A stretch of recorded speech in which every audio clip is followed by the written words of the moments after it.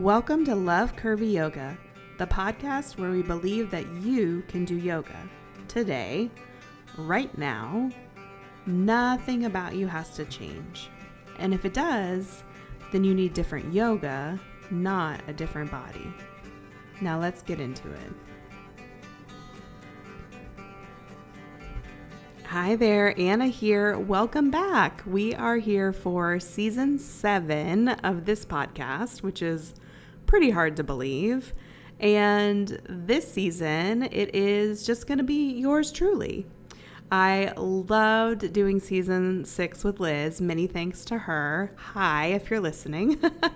Liz is moving on to bigger and better things. So the new structure of the podcast is going to be me exploring what's fresh for me, the conversations that we're having around the studio, and in conversation with you. So I would love for you to be more involved this season. And to that end, please stay tuned to the very end of this episode for your first invitation and a giveaway. This episode is brought to you by our online yoga studio, Curvy Yoga Studio. If you have been wanting a Curvy Yoga Studio next door, now you can have one in your living room. Visit the link in our show notes at curvyyogastudio.join to join us. Today's episode is an Ask Me Anything episode, and I asked for questions from our community in email and on social media, and I got a number of great questions I'm really excited to answer. So we're just gonna get started. The first question comes from Kim, and she says, what is your indicator that you are on track? Is it happiness? Is it being passionate about life? Is it checking all the boxes? I feel like I'm in a groove that I haven't been in most of my life. And I feel satisfied and happy and joyful in the world sometimes, but I don't have passion about anything, or not like I used to. I'm not sure that's okay. So when I got this email, I responded to Kim right away and said, oh my gosh, this has been me for the past 5 years. And she responded back and said she was really glad to hear that she wasn't alone. So yeah, this is a big one. I really have been feeling this way for probably at least 5 years. And it's funny, I kept thinking this feeling would change and that it had to change, that it wasn't okay if it didn't change. And I have spent many long conversations with friends lamenting this to the point that they probably got tired of hearing about it.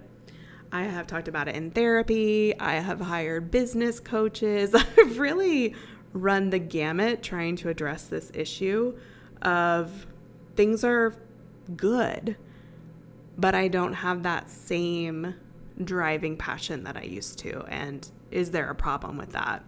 And I think the point I'm at right now is relaxing. I was going to say settling, but I think relaxing is a better word, into that this might be my new normal and that doesn't have to be a bad thing. I can stop problematizing something that's not a problem. Someone I love on this topic is Elizabeth Gilbert. So she says, and I'll just start a quote from her, "You spend a lot of your life having people tell you to follow your passion. It's nice advice. It's heartwarming advice. It's great advice. If you happen to have one that's very clear and obvious."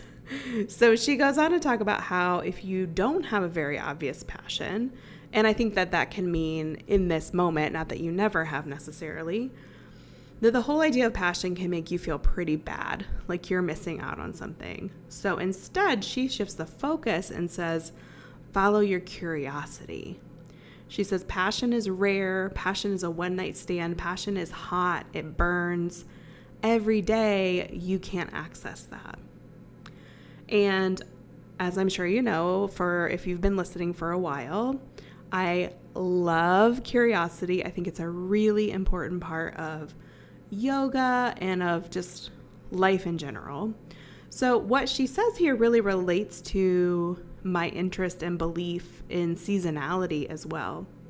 Because you know how sometimes I talk about when I think about the long-term view of my yoga practice, like if I think about it as something that will last the rest of my life, then it makes sense to me that sometimes I'll do it more, sometimes I'll do it less. Sometimes it'll be more physically intense, sometimes less. And I think the same is true here. So it makes sense to me that I won't be passionate all the time when I think about my life as having various seasons. And I don't think that the passionate season of my life is over. It's more, I'm in a cycle. And what's interesting is when I first started feeling this way, I actually could recognize that. And I was fine with it. I was like, oh, it's fine. You know, I'm just not kind of feeling that fire I used to right now. I'm sure it'll come back in a couple weeks. Then it was maybe a few months. And then it was like, is this going to last 6 months? What, a year? Heck, more years? So the longer it got, the more uncomfortable I became. And I realized that I am not comfortable sitting in this space of okayness and enoughness, which is, you know, interesting and something for therapy, and also something that I'm giving myself more space around, because I also feel like part of this might just be where I am in my life. Because when I was in my early 20s, for example, I was passionate about everything all of the time to the point of being extremely obnoxious. And, you know, I think passion is equated with many good things in our society. Like being passionate is seen as wonderful. And I'm certainly not saying that it's not. But the way that that showed up for me did not result in me feeling good. So in the beginning of this question, Kim had said, I feel satisfied and happy and joyful sometimes. So I did not usually feel that way when I was passionate. So that's not to say that's true for everyone, but for me, that passion burned a little too hot. And I usually ended up burnt out with migraines, fatigued, really just through the ringer. And I am interested in this kind of parallel between these two. So it's not that passion has to mean that you're happy or unhappy. And I think that the reverse can be true as well. So it's kind of a vice versa, where it doesn't have to mean that if you're not passionate, then something's wrong or you're off in your energy or anything like that. So I would say where I am right now is that I am following my therapist's advice on orienting toward aliveness and what brings me pleasure and joy. So if what I'm doing brings me pleasure in work, for example, then I don't know that it matters whether or not I feel passionate about it, because maybe passion doesn't need to be my blueprint or framework or destination or end goal or any of those things. But maybe that sense of quiet satisfaction is where I am right now. And you know, this all kind of ties back to what I've been talking about here on the podcast for a while, which is finding a simpler and slower pace of life. So it makes sense to me on that level too, that I might not feel that same level of passion when I'm not living at that more frenetic level of energy that I was living at for a really long time. So for me, this is something that's an ongoing exploration. I definitely still am curious about it, to go back to that Liz Gilbert quote. And I think it's about finding my way here and just seeing what unfolds. So like I think I mentioned earlier, it's not that I may never have a passion again, I don't think, but more it might have a different flavor, and I'm interested in exploring that. Okay, so thank you for that question, Kim. I'm going to move on to the next question, which is a fun one. This is from Cassie, and she says, do you ever do yoga with your hubby, classes, or at home? So last night at dinner, I told Nick that I had this question, and he laughed out loud immediately. So we occasionally practice yoga together at home. We have probably not practiced yoga in a class together in more than 10 years. So the few times that we did were some ill-conceived hot yoga and partner yoga classes. And neither one of us is into either of those things. So I'm not really sure why we thought it would be a good idea. But after that, I think we were just kind of like, yeah, we're good. We're just not really going to go to yoga together. So for a while, Nick wanted us to practice together, kind of like as a quiet activity in the evening. And I loved that idea, except that he wanted me to basically like teach him a private class. And, at first that was okay. But after a while, I was like, this is my work. I don't want to be doing more work during our quiet wind down time. So I was kind of annoyed that I was having to teach him. So I wrote him some sequences that he learned and, would like look at the Google Doc because, I lived my whole life in Google Docs, and, he would ask me questions or whatever, which is fine. And we would mostly just kind of do our own thing together. So after a while, I realized, because sometimes he wanted to do yoga without me, that he could just do some of my videos in Curvy Yoga Studio, and that would be a lot easier than following the written sequences. So sometimes he does studio videos without me, because being taught by myself really weirds me out. It's already weird enough for me that I can like hear myself teaching from the other room. So the answer is sort of.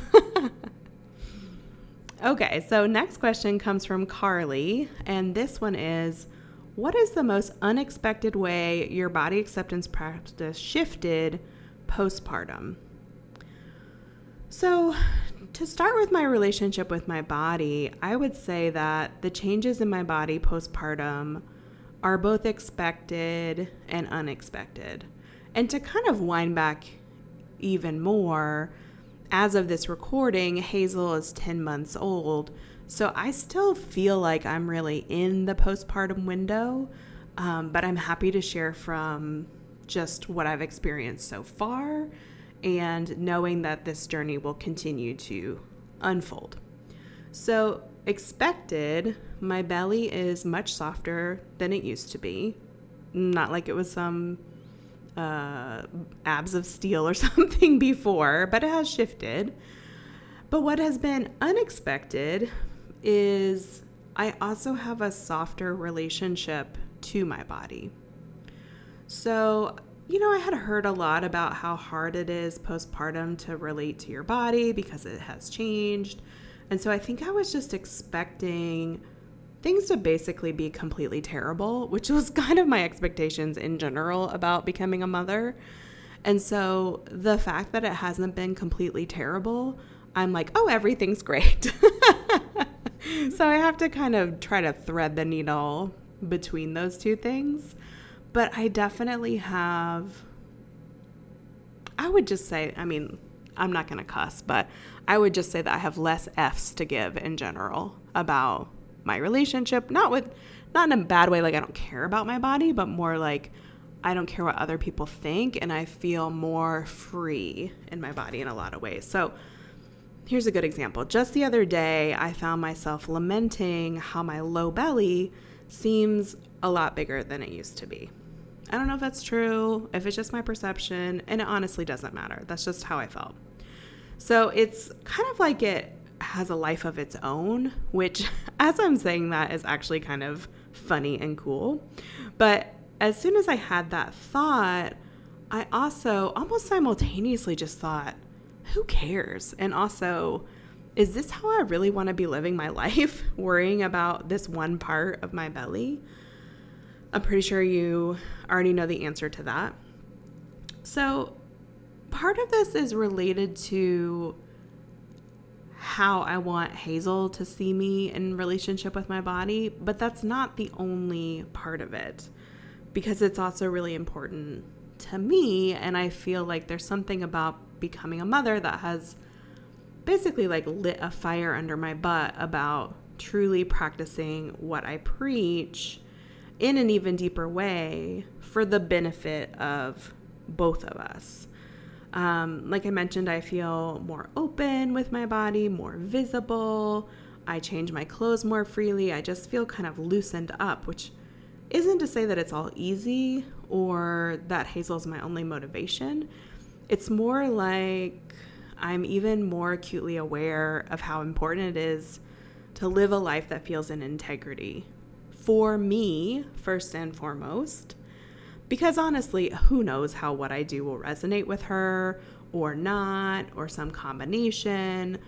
But I guess I'm hoping, and even more, I'm just really wanting to feel embodied and integrated and like I'm living the fullness of my life. So right after I had Hazel, I had a really hard time breastfeeding. And I knew that I would because I had a breast reduction in 2001. And I honestly didn't anticipate having any milk at all, but I did. So the fact that I did was this huge celebration. I was like, oh my gosh, I'm making milk. This is wonderful. And I never made enough. We always supplemented. But just, again, making any small amount was huge. Until very quickly I was like, well, I'm making some, so why can't I make more? Then I got onto that whole train. And then she developed a latch problem. So that was difficult and so painful. Oh my gosh, extremely painful. So I just feel like I've been on a real roller coaster. We found a groove with breastfeeding, and then around 6 months, she just stopped. So my supply had decreased for a number of different reasons, and I would try to breastfeed her, and she was just like, I'm good. And I was a little sad about it, but also ready, and I kind of just feel like there's a lot of aspects to my relationship with my body postpartum, and some have been challenging and some have been liberating.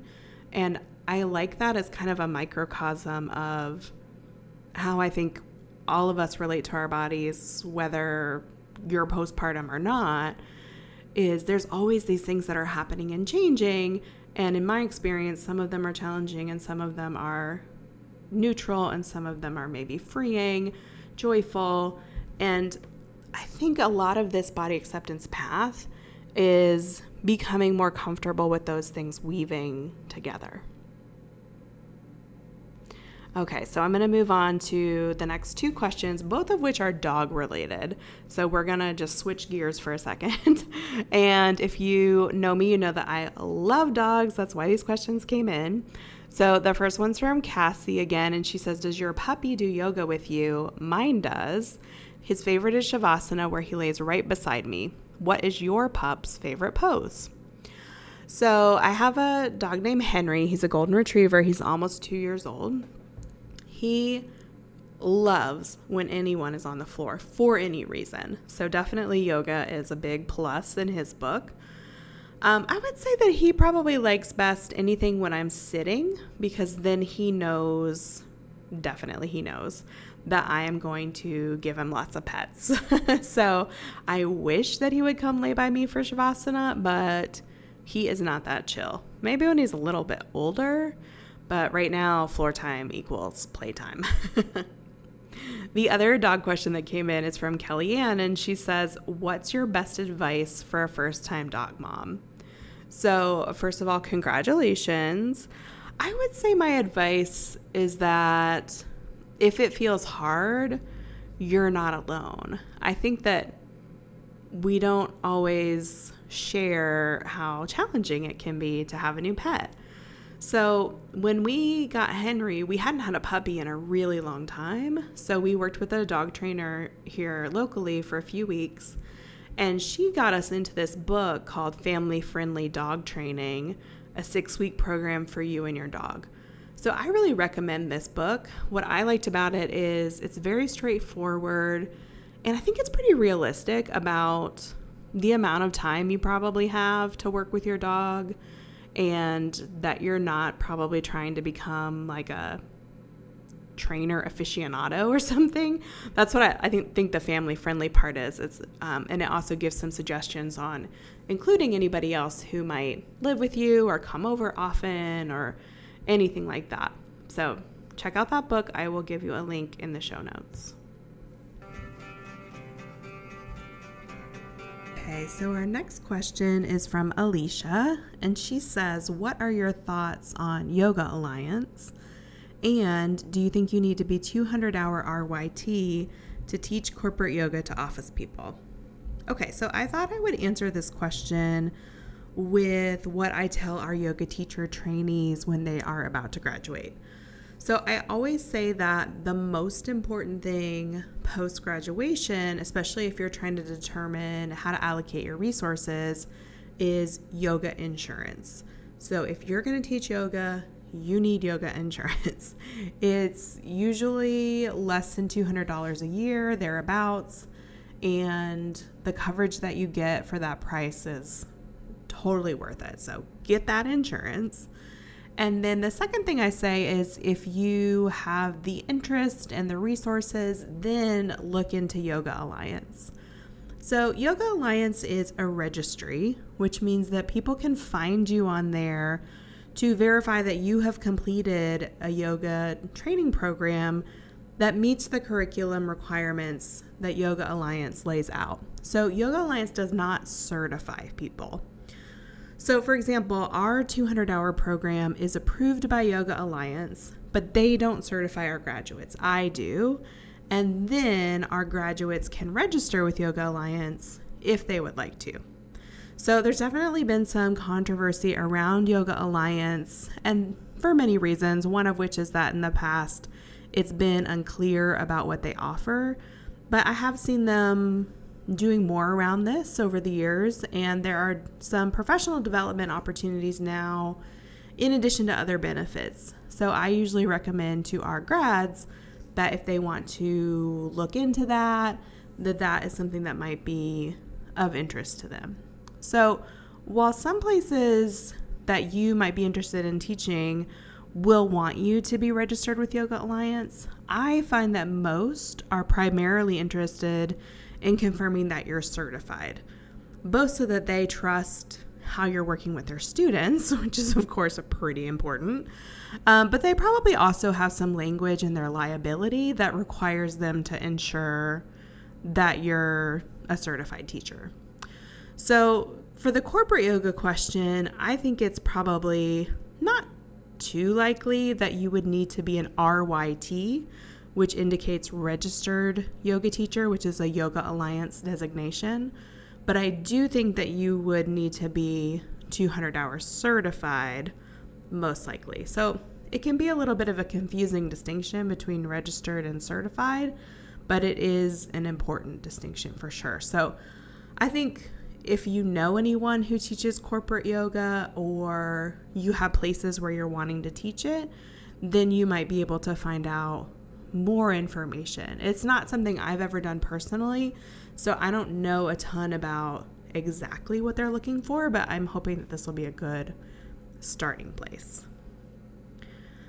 Okay, so next question comes from Sandy. What kind of role can music play in a yoga practice?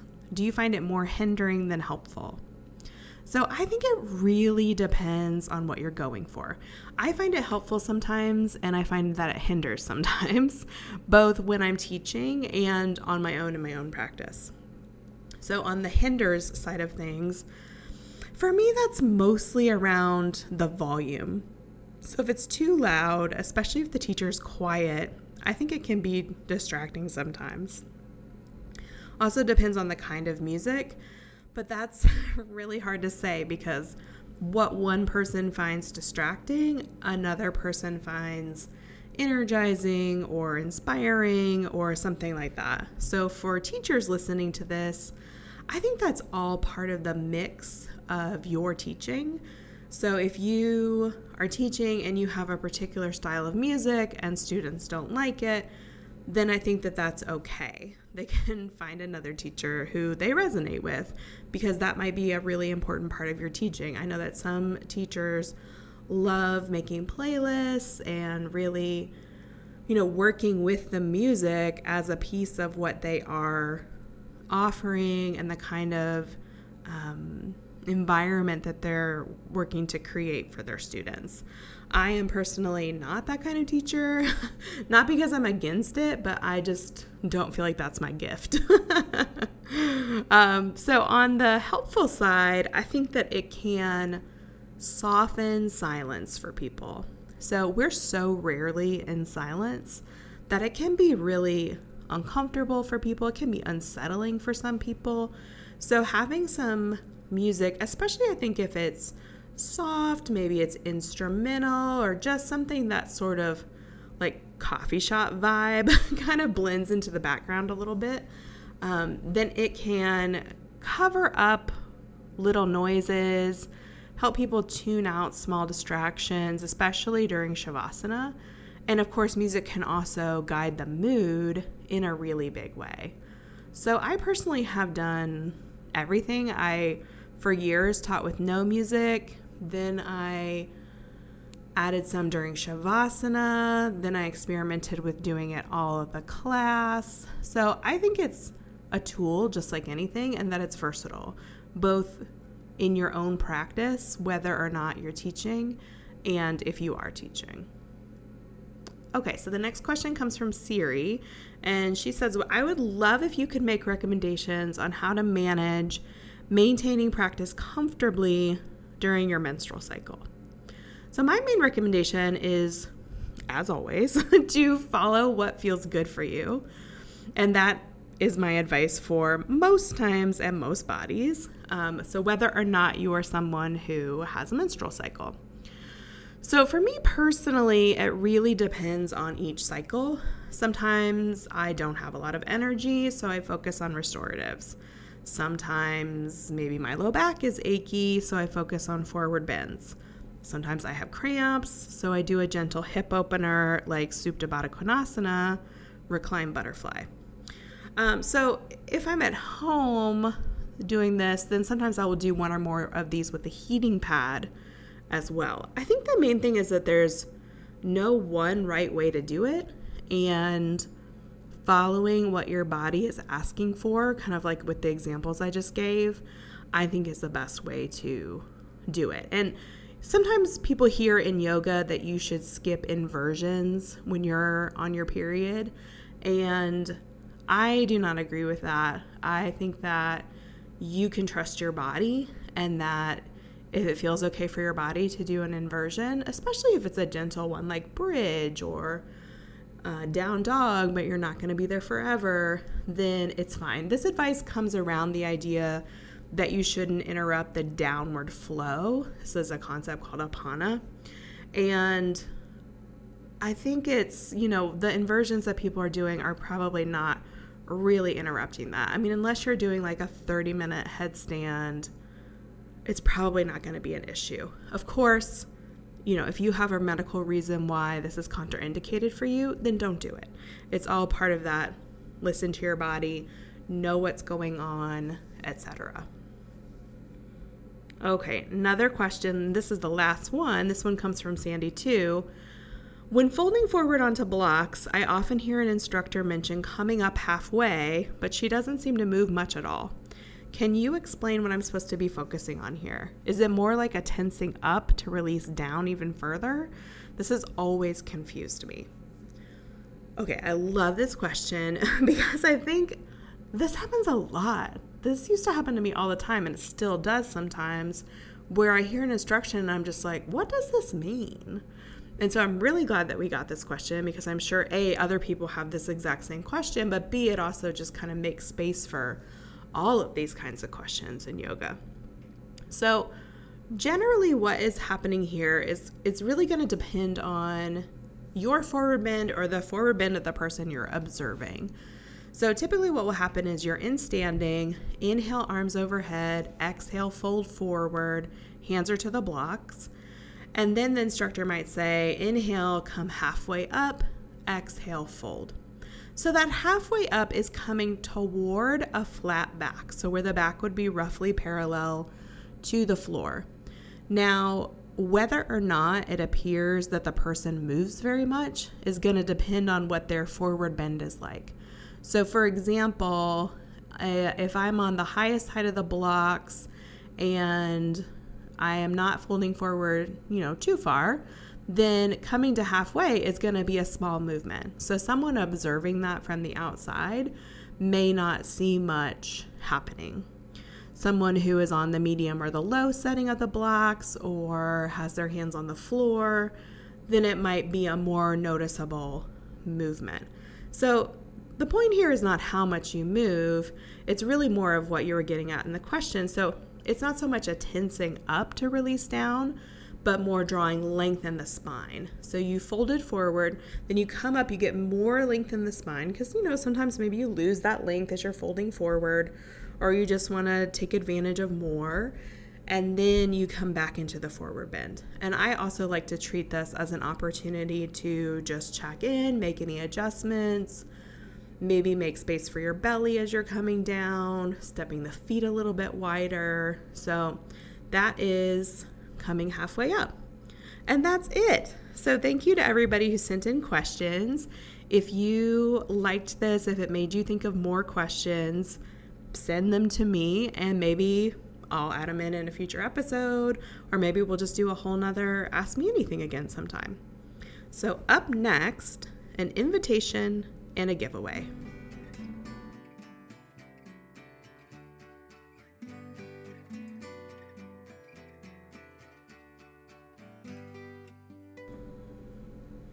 Okay, so before we get into our invitation, a quick heads up that our annual sale on Curvy Yoga Studio memberships is coming up December 28th through January 4th. So this is the time of year when you can get the lowest rate that we offer all year for our online yoga studio. And we open the doors to that sale a week early for people who are on the wait list. So that's going to be December 21st through 27th. So if you know you're interested in joining, I recommend you go ahead and get on the wait list. We have a link for that in the show notes because you're going to get that early entrance into the studio. And also, you might get an extra discount. Hint, you definitely will. So go ahead and get on that. Okay, so moving to our invitation, which is kind of tied together with our giveaway. I mentioned earlier that I'm going to be giving away a free membership for a year in Curvy Yoga Studio. So I'm going to be doing that for the next 2 weeks. So I'm going to announce a winner on December 20th and December 27th. So to enter to win, I just have a question I would love for you to respond to. And the question for this week is, what is your favorite yoga pose to counteract holiday busyness? So just put your favorite pose when you're feeling rushed or hurried or any kind of way over the holidays. So email your answer to me at podcast@curvyyoga.com or text it to me at 615-852-8789 with your name for both of them. I'll need your name in order to know that you are the winner. And I know that you all are so considerate, so don't worry about this text thing. It does not come directly to my phone. You will not be waking me up in the middle of the night. So send your answer in, and next week I will share the answers that I received and also announce a winner. And you can definitely enter both weeks. I encourage you to do that. And although you can only win 1 week, but we will have a different question to answer next time. And if you're listening and you're already a Curvy Yoga Studio member, you can still enter. That's totally fine. So we'll just give you your next year for free, even if you're already a member. So I'll put all that information in the show notes, but it's podcast@curvyyoga.com or 615-852-8789. Okay, so that's it for our first episode of Season 7. Thank you for being with us. Let's close with one breath together. We'll inhale and exhale. The light in me honors the light in you. Namaste. Thank you again for listening. Stay tuned next week. I'm going to be sharing the top 10 things that I have learned this decade, because it's still blowing my mind that we're at the end of a decade. And also, inquiring minds want to know. So if you have ever had a pet What was your first pet's name? Mine was Leon, a goldfish. We called him Noel at Christmas. I'm pretty sure that Henry is glad that my naming choices have changed since I was 7 years old.